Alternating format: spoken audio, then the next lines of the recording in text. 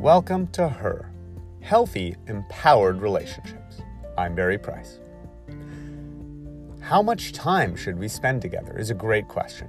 Let's go over dating and long-term relationships. When you're just meeting somebody, if the first date goes well, then you're going to want to see them again. As you continue seeing them, what's normal is for the pace to increase, meaning you'll see them a little more often.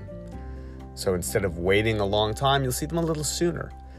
Eventually, that pace will grow to where you're in a relationship. But if you notice an urgency, a hunger, a craving to the point of distraction, like my client Jamie did, to where she couldn't focus fully on work. She wanted to talk, check her texts, see him, and sought reassurance and guarantees. When will I see you next?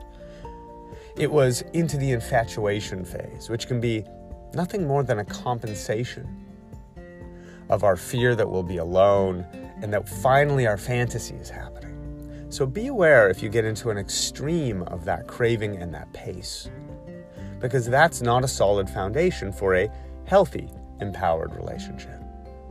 But it is normal for the pace to grow gradually until we are in a solid, committed relationship. And then in a long-term relationship, we start to need more and more to balance the other demands of our life. How much time should we spend together? Well, the poet Khalil Gibran, when writing about marriage, said, "The pillars of the temple stand apart, and the oak tree and cypress grow not in each other's shadow." It's a perfect metaphor for those who've been too enmeshed in the past, too codependent, perhaps losing yourself in relationships where you care too much about each other's needs, to the point where you have no breathing room, you lose your identity and don't do the things that made you, you in the past. Seeing key girlfriends and other friends less, giving up activities that really filled you and made you who you are. So we don't want that level of spending all your time together, but we also don't want to be the person who's too busy with their business, working, doing everything else, and their partner gets the leftovers. A couple of quick tips if you're in those long-term relationships. You can, first of all, check in on, are you doing at least a little daily time to connect? Particularly near the end of the day can be really important. Taking one simple walk together, and if it's not a walk, then exercising together or something where you can interact and catch up and connect is very important.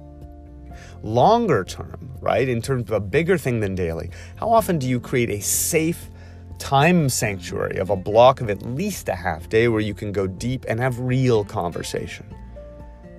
Really connect over what's coming up in your lives.